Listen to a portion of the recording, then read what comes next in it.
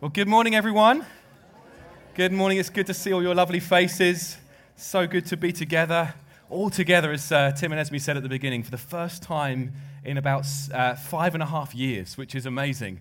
I remember when we first went to 2 services, and it felt like a bit of a risk. The first few 9 o'clock gatherings in the winter were a bit they were a bit dreary, I guess, for the first 15 or 20 minutes on a dark Sunday morning. But it's so wonderful to see what God has done. Just look around just for a moment. See what God has done. He's done this. He's done this. He has honored our faith and our prayers as we've called out to him.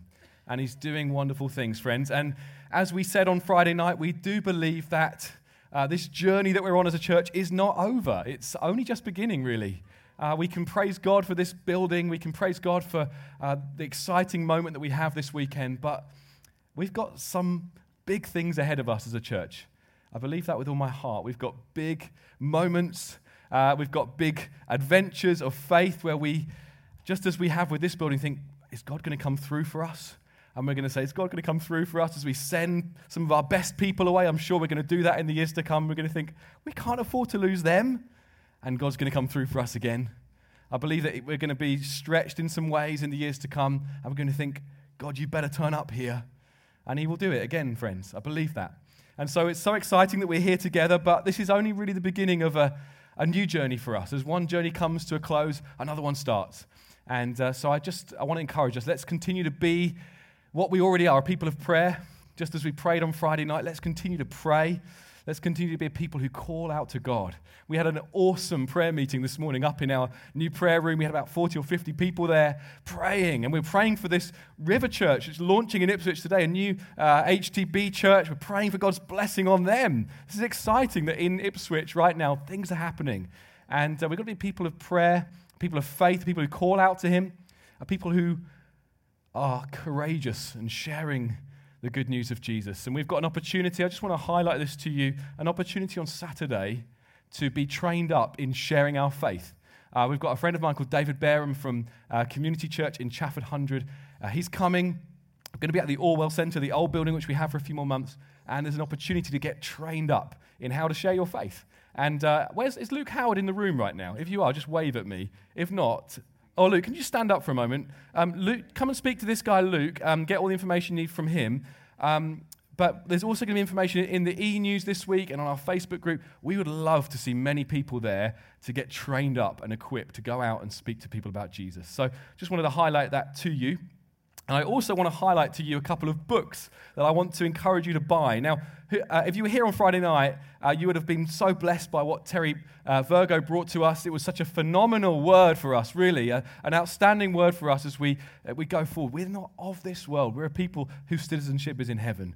And it was so encouraging. And over the years, I've been really, really shaped by Terry's preaching and his books. And one of the books that I have brought, not exaggerating, I've bought this book about 15 times. It's called God's Lavish Grace. And I keep lending it to people, and they never give it back to me. And I think there's people in the room here who have never given that book back to me. Well, you can have it. It's yours. But why don't you lend it on to someone as well? I've read this book, not exaggerating, about 4 or 5 times. And I read it first when I was 16 or 17. It changed my life. And I read it again as a young man in my early 20s. I read it again in my late 20s. I read it again earlier this year as I led a life group as we tucked into this book together. You should buy this book. It's foundational truth. And as you put good foundations down in your life, God will grow something amazing. So get hold of this book. There's a bunch of copies out in the mezzanine area out there. And Terry has a new book called God's Treasured Possession, Walking in the Footsteps of Moses. We're going to look a little bit at Moses today and in the next couple of weeks as well. I haven't read this book yet, but I've heard it recommended to me by so many people now that I'm getting sick of hearing about it. And I've also heard it from people online, very, very prominent people saying, this is a great book you need to get a hold of. So I'm going to get a hold of it. I'd encourage you to get a hold of it too, and you can buy it out there afterwards. So please do get hold of those. But today, as you'll have seen on the screens, as you heard from Tim, we're starting a new series, and it's called Surprised by God. And we're going to be in this series now until Christmas time, and we want to look at who God is. We want to look at the character of God. And today, in 2021, it's quite popular for people to say, I'm spiritual but not religious. I believe in a higher power, but that higher power can't be like the God of the Bible because he doesn't agree with my ideas about how life should be run. He doesn't agree with my 21st century Western liberal ideas. So there's a higher power, but he can't be like the God of the Bible. We might have some ideas about God, but we kind of make it up as we go along. Well, I want to say today, and we want to say in the coming weeks, we don't get to do that. God gets to define God. God gets to say who he is. And as we look at the Bible in the weeks to come, we're going to see how he has revealed himself. And you might think, does it really matter? Does it really matter what God's like? Can't we just live and let live? Can't we just agree to disagree? Is it impractical? Isn't it just irrelevant to know what God's like? I want to say today that it is the most practical thing that you could ever get a hold of is to know what God is like, who he is, and to know him for your everyday life. It transforms your everyday life. There couldn't be anything more practical that you could get a hold of than to know who God is and what he's like. Just as it would be cruel to kidnap someone from the rainforest in South America, a tribesman, and take him and plonk him down in Trafalgar Square and just let him get on with life without any instruction about where he is or what he's doing and what this country's all about. It is cruel to ourselves if we try and go about life in this world without any reference to the God who created it and who runs it. We are sentencing ourselves to a life of just disappointment and disorientation and misery and thinking, what on earth are we doing here? If we don't know who God is and what he's like, that's what we're letting ourselves in for. You might think that's a bit extreme. You might be here today thinking, that's not my experience. You know, life was good before COVID. I enjoyed it, and it's going to get better again. It's all going to get better again. There's things around the corner. This fuel shortage is going to stop one day, and the climate's going to get better, and all of these things are going to go away. And friends, let me tell you, even before COVID, there were some things that you said about yourself and your situation. Once this happens, then it's all going to be okay. When this shifts, when that changes, then life will be good. And there'll always be those things. There'll always be those things. And satisfaction, if you don't know God, satisfaction and contentment in life will always feel just out of reach. If only I have that. When I get that, then life will be good. Then I will have what I need in life to be content and satisfied. A bit like Del Boy. This time next year, Rodney, we'll be millionaires. This time, it's all going to change. Life's going to get better. It's going to get brighter. Listen, the world isn't a few years away from reaching utopia. I hope you know that. It's not a few years away from we're going to reach the zenith of all reality and it's all going to be good. It's not. There's always going to be things in life that are confusing. There's always going to be things in life that cause anxiety. There's going to be things in life that we think, what is going on? I want to say today that you need to know God, and there is a God who created all things. There is a God who is holy and knowable. That's what I want to share with you today. We're going to be in Exodus chapter 3. If you have a Bible with you, you might like to turn there now. If you don't have a Bible with you, the verses will come up on the screens when I start to read them out. Let me give you a little bit of the background to the story that we're going to look at today. At this point in time, 3,500 years ago, Egypt is a major superpower, and they have at their disposal tens of thousands, hundreds of thousands of slaves, and they have enslaved the Hebrews. They've enslaved the Jewish people, and they're making them build big cities for them. And there's a baby called Moses, born to a Jewish family, and at this point in time, the Egyptians are starting to get a bit nervous about the Hebrew people. They're starting to get a bit nervous that this Jewish people are growing, and they're worried that maybe one day they may get too powerful and overcome them in some ways. So they decree that all of the baby boys should be killed at birth. So they order the midwives to kill baby boys as soon as they're born, so that they won't be able to reproduce in 15, 20 years down the line. They won't have an army and so on. Now, Moses is born, and his parents, there's a patrol coming. His parents decide to hide him in a riverbed. And the story is, I'm not going to go through the whole story. You need to go to Exodus chapter 2 to read that. But long story, very short, Moses comes to be the adopted grandson of the king, the Pharaoh of Egypt. And as he grows older, he sees the cruelty of the Egyptian slave masters towards his people. And he sees one beating a Hebrew slave, and he kills this slave master. And then he buries his slave master, and he runs because he fears he's going to get found out. And so we kind of fast forward, and we find Moses in the wilderness. He's now married, and he's shepherding on behalf of his father-in-law. So this is where we're going to pick up the story. Now, one day, Moses was tending the flock of his father-in-law, Jethro, the priest of Midian. He led the flock far into the wilderness and came to Sinai, the mountain of God. And there the angel of the Lord appeared to him in a blazing fire from the middle of a bush. Moses stared in amazement. And though the bush was engulfed in flames, it didn't burn up. "This is amazing," Moses said to himself. "Why isn't that bush burning up? I must go and see it." And when the Lord saw Moses coming to take a closer look, God called to him from the middle of the bush, "Moses, Moses!" "Here I am," Moses replied. "Do not come any closer," the Lord warned.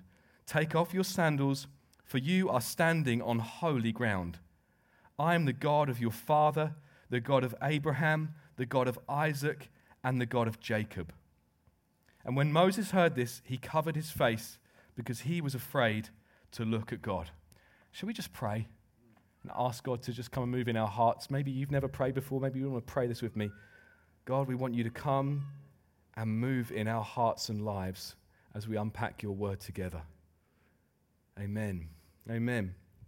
So God warns Moses, and he says, "Take off your shoes because the ground on which you're standing is holy ground." God is a holy God. And that's probably the most central truth statement anyone could make about God. He's a holy God. If you were to go into the streets and to say to people, what is the most central truth statement about the Christian God? A lot of people would say God is love. And it's true to say God is love.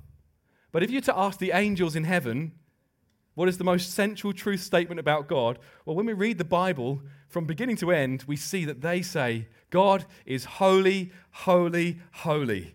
And on into eternity, they haven't got bored of singing it. They're singing, God is holy, holy, holy. This is who God is. He is a holy God.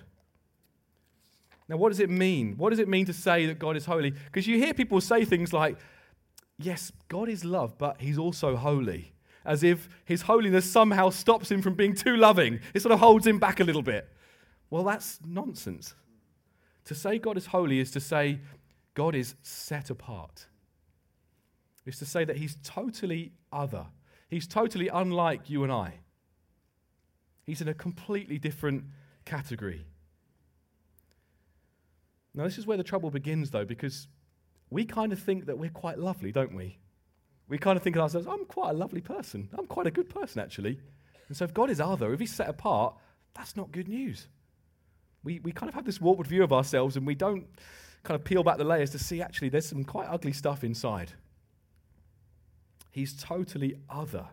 He's in no way like us. There's something so majestic about God that when someone encounters him and is in his awesomeness, Moses, in this case, has to hide his eyes. He has to shield himself. And Isaiah, the prophet, this is a guy who we read later on in the Bible, he gets a vision of God. He gets a vision of God in the temple, seated on the throne. And he said, I saw the Lord God high and lifted up on the throne. And he said that the train of his robe filled the temple. Now, in a month or so's time, our youth leader, Kirsten, who is downstairs right now leading our young people, she's getting married in this building. And I want you just to imagine for a moment, she comes in at the back, and her fiancé, Sam, here, he's waiting for her, and we're all in anticipation of her arrival. And the doors open, and we think, wow, she looks amazing. She looks beautiful. And then we just start to think, that's quite a big dress. Sam is still going. And Rod and some other people start to say, we're going to have to move some chairs out of the way. She's still coming forward. There's more dress to come. And then it gets a bit awkward because then Rod has to say to some people, do you mind just going downstairs and watching on the screens because there's not enough room for the dress? And it gets to the point where suddenly the whole room is filled with her dress.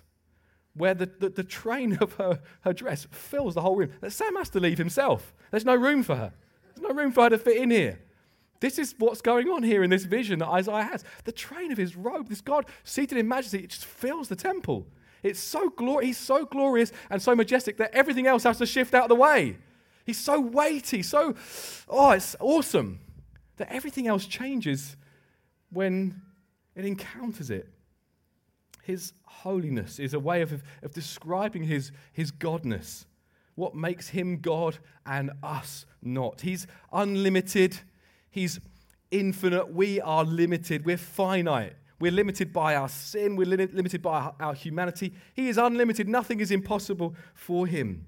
He is bigger than his creation, he rules over his creation, he has more value than his creation, he is supremely majestic. And we've seen that even on this little video we showed you, his creation. It's beautiful. Sometimes you might watch shows like Our Planet or Planet Earth, and they're just stunning productions. And you see the beautiful creation of God, and somehow the presenter doesn't even believe in God. And you think, how blind can you be? There is a God behind it all. It takes more faith to believe that it came from nothing. It's foolishness to believe that this came from nothing, that all that we see just happened. If you really believe there is no God, ask yourself, why is there something rather than nothing? How did it come to pass? How did this complexity and beauty come to be? There is a good, holy, and majestic God behind it all. There is. There is a good God behind it all. And God's holiness refers not only to his moral perfection, which we'll come on to in a minute, but the perfection of all his other attributes. So his love is a holy love. It's other than the kind of love that we have. His mercy is a holy mercy. His forgiveness is a holy forgiveness. His power is a holy power. It's other, it's set apart. Our love and mercy, even our best efforts, are kind of tainted with wrong motives. If I do this, people will really think I'm a pretty virtuous person. If I post this on my social media, they're going to think I'm really very virtuous. Even in the best will in the world, we have tainted motives. And yet God is not tainted in any way whatsoever. He's holy. He's altogether holy. He's unlike us. He's pure and perfect and radiant in every way. He is God and we are not. And God, as I said a moment ago, is holy with regards to his moral perfection. He is the standard. And morals in this nation seem to be changing every few months. They really do. We're kind of making it up as we go along in this nation. And things that, honestly, only a few years ago, people would have laughed at are now being heralded as truth statements often by politicians who are too scared to say otherwise. Changing month for month, things happening at such a pace. We're making it up as we go along. But with regards to moral perfection, God is like the sun. As the sun is the source of all light, so God is the source of all goodness and justice. He decides, he defines what's good. He's also the standard, as I say. We not only see what light is as we look at the sun, but we see everything else in the light of the sun that it provides. So God is good and just, and he is the only true light in the world, as we've even heard today. It says in the book of 1 John in chapter 5, it says, God is light, and in him is no darkness at all. And he cannot allow sin into his presence. That's what it says in Psalm 5, verse 4. For you are not a God who delights in wickedness. Evil may not dwell with you. If it did, it'll be destroyed, completely obliterated. Just like someone who tries to get too near the sun to go and check it out, you just end up, just get burnt up. And that's why God says to Moses later in Exodus 33, man shall not see me and live. So that's why when Isaiah has this vision in Isaiah chapter 6, that he shouts, woe is me, for I am a man of unclean lips, and I'm from a people of unclean lips, and now my eyes have seen the king. This is not, oh golly, this is the kind of thing you shout when you're about to be hit by a train. woe is me. He knows this God is holy and I'm not. This is so awesome. Now, if our God was a single person God, it would be very bad news for God to be holy, because his holiness would be about being set apart, aloof, apart from his creation. But we believe that God is Father, Son, and Holy Spirit. We believe that he has always existed, one God, three persons. He's always been a community of love. So a Christian can say God is love. No other faith or religion can say God is love. Because a single person God, at one point, was on his own. And therefore, he had to become loving after he had created some things to love. Now, we believe God is love. He has always existed as a loving community, one God, three persons, Father, Son, and Holy Spirit. He is love at his core. And in his love, and out of the depths of his holy love, he wants to draw people into his loving community. This God, he wants to draw people in to the loving community that has always been.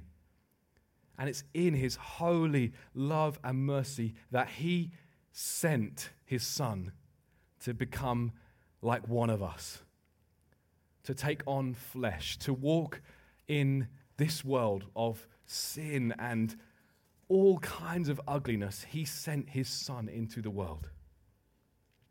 He's a God who wants to be known. He wants others to experience his presence and his fatherly ways and his wisdom. He wants all people to come to know him for who he really is.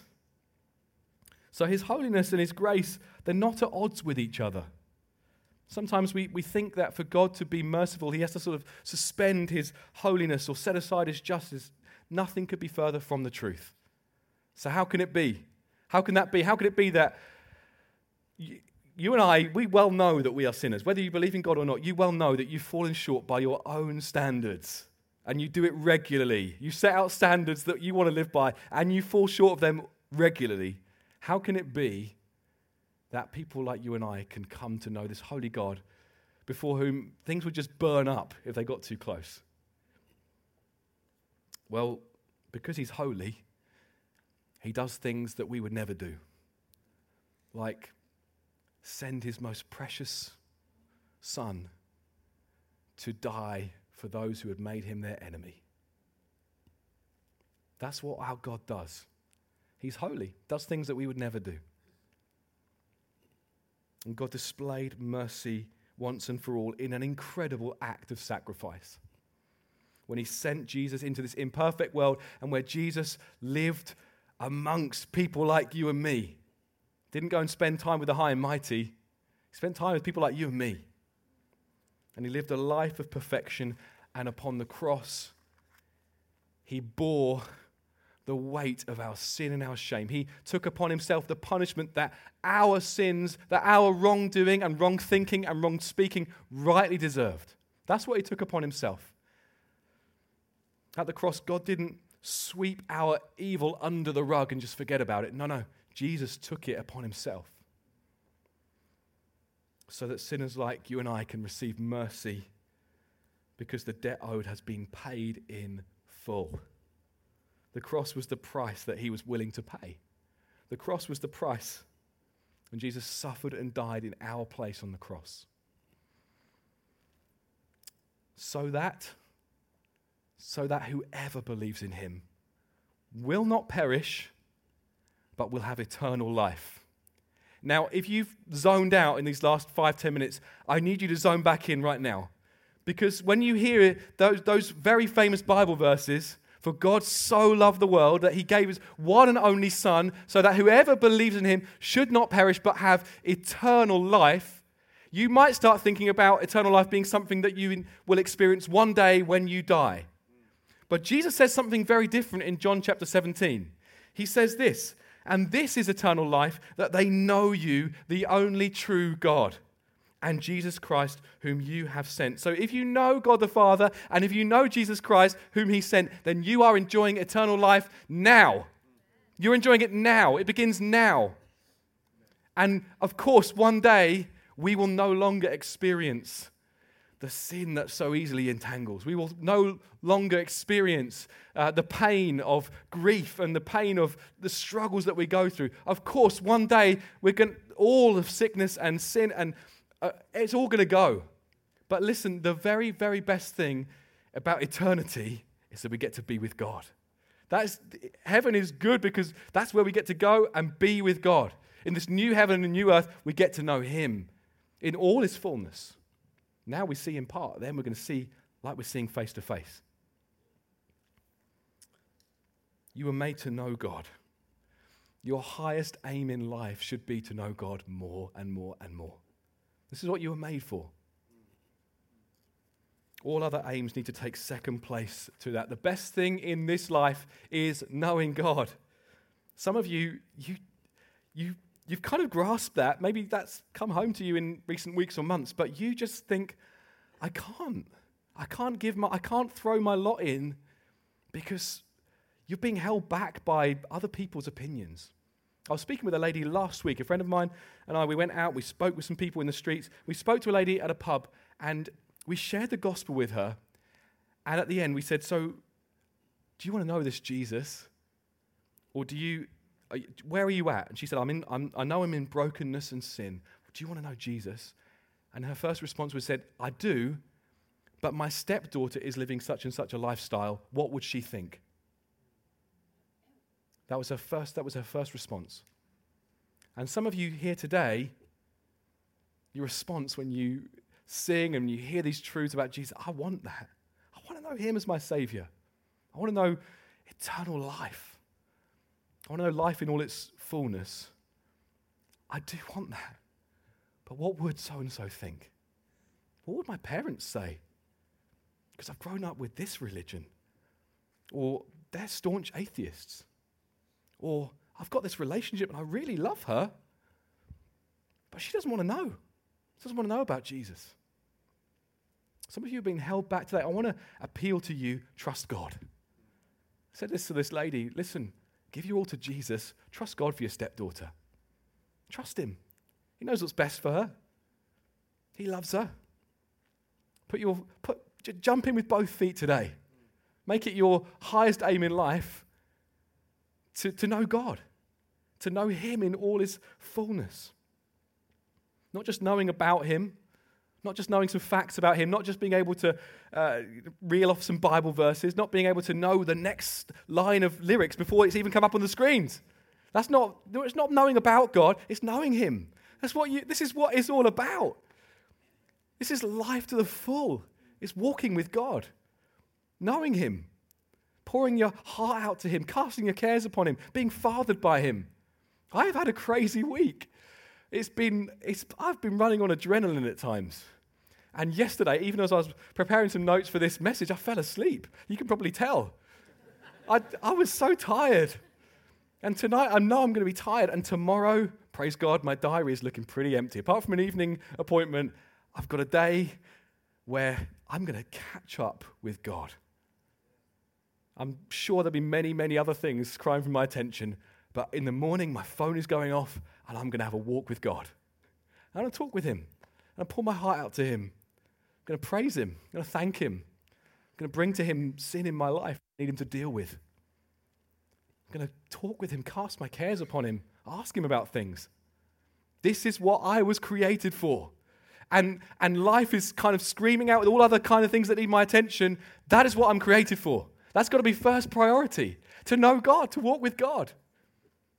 And whether or not I get an opportunity in other days to go for a walk with God, I'm going to weave in and out of my day time with God.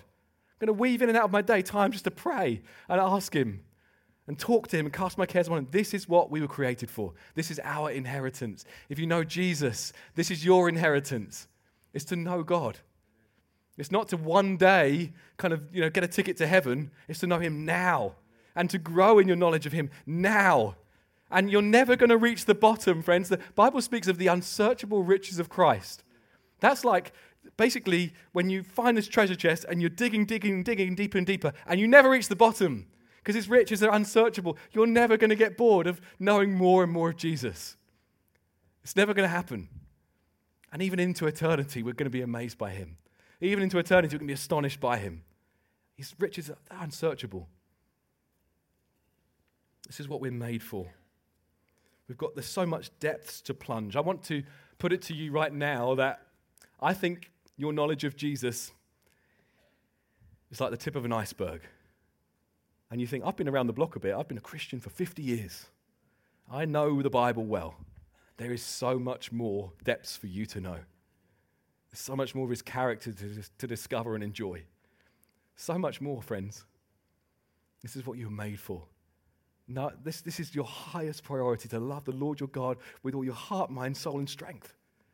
Listen, we've got this amazing facility here. We're going to bless this. We want to bless this town. Do you want to bless this town? I want to bless this town. I want to pour God's love out in this town. And this building's a great facility for that. But listen, the highest priority for us is to love him with all of our heart, mind, soul, and strength. To know him, to press in to know him more. That's our highest priority. If we do all of those things, but we neglect our first love, then we'll be like those people that Jesus comes to and they say, Jesus, we did all this for you. We cast out demons in your name. We healed the sick in your name. We did all this for you. We'll be like those who say, Lord, we built this amazing building for you. We did all of this for you. We turned up early to serve on the door for you. And he'll say, I never knew you. I don't want that for my life. He wants to know you. He wants you to know him. If you want to grow, he wants you to grow in your knowledge of him. Listen, I want to just finish by appealing to you. If you're here today, maybe you've just kind of come out of curiosity. Maybe someone's kind of nagged you to come and said, hey, you've got to check out this building. You said, okay, I'll come along. And you're thinking, what is all this about? I want to tell you about a guy called Saul, who we read about in the Bible, who he had it all. He had the right family background. He had the right name, as it were. He had power, influence, prestige. He had the respect of people. Oh, look, it's Saul. People point at him down the street, look, it's Saul. He felt he had it sewed up morally as well. He felt like he was a good person. But actually, deep down, he was insecure. Deep down, trying to cling on to power at all costs. Deep down, worried that at any moment his world might fall apart. And one day, he had an encounter with the risen Jesus. One day, like Moses had this encounter with God, this guy Saul had an encounter with the risen Jesus. And everything changed. His whole world changed. And he went on to say this about his life as an old man. We read about this in Philippians chapter 3. This is a guy who came to be known as Paul, a great apostle for Jesus, went on to start many churches. This is what he said in Philippians chapter 3. I once thought these things were valuable. I once thought that having the best reputation, I once thought that people respecting me, people liking me, people looking to me for the answers was valuable. But now I consider them worthless because of what Christ has done. Yes, everything else is worthless when compared with the infinite value of knowing Christ Jesus my Lord. For his sake, I have discarded everything else, counting it all as garbage, so that I could gain Christ and become one with him. I no longer count on my own righteousness through obeying the law. Rather, I become righteous through faith in Christ. For God's way of making us right with himself depends on faith. I want to know Christ and experience the mighty power that raised him from the dead, so that one way or another I will experience the resurrection from the dead. This is Paul who's saying, everything else is garbage. Everything else is rubbish. He uses a much stronger word than that I'm not going to use this morning. That is manure. It's poo. He's saying it's all rubbish compared to knowing Jesus. Nothing compares to knowing Jesus. Anything else that you're running after, anything else that you think this is what life is all about, it doesn't begin to compare with knowing Jesus. There was a great writer called J.I. Packer who said this: what normal person spends his time nostalgically dreaming of manure? This, in effect, is what many of us do. It shows how little we have in the way of true knowledge of God. It's not like Paul said, oh, these things are worthless to me, but I'll think about them from time to time. No, they're not even worth thinking about. They're not even worth making my life all about. compared to knowing Jesus. So you can know him. You can know him. You can throw your lot in with God today. You can give your life to him. The God who has revealed himself in Jesus Christ. Jesus is the image of the invisible God. So we don't have to guess or grope around to think what is God like. He's not some jolly Santa in the sky. And nor is he this hazardous monster. No, he's revealed himself in Jesus Christ. And you can know him. So I want us to stand together. We've got a few minutes to respond. We're going to respond in song. But there will be some here today, you know you need to respond. You know that today is the day that you need to throw your lot in with him. To say everything else, all of the reputation that I've run after is rubbish compared to knowing Jesus. There's many dozens of men and women in this room who were running headlong after other things. Some were respectable things. Some were not at all respectable things in the world's eyes. And yet none of them remotely come close to knowing Jesus. And it says in Romans 10, verse 9, if you openly declare that Jesus is Lord and believe in your heart that God raised him from the dead, you will be saved. This is what you can do today. Maybe even as we sing, you might want to just shout out from where you are, Jesus, you are Lord. I believe that you rose again. Give your life to him. And your next step, as Tim has already said today, we want to baptize you. We want to baptize you. You might start this walk with Jesus for the rest of your life. Should we pray together? And we're going to sing, we're going to worship this holy and yet noble God. Father God, right at the outset of this time in this new building, as we're excited about all that we see before us, we thank you once again for this amazing provision. But Lord, we know that the real deal is knowing you. Lord, there is nothing that compares to knowing you. Lord, everything else that we once thought was of worth, we know it's rubbish. It's rubbish, Lord, compared to knowing this holy God who's now made a way for us to know him as Father, who sent his Son to die in our place. Father, we praise you. We love you. We adore you. Help us to know that we are created to know you and to walk with you all of our days. Help us to know that. Help us to make that our highest aim, our highest pursuit in this life, to press on to know you more.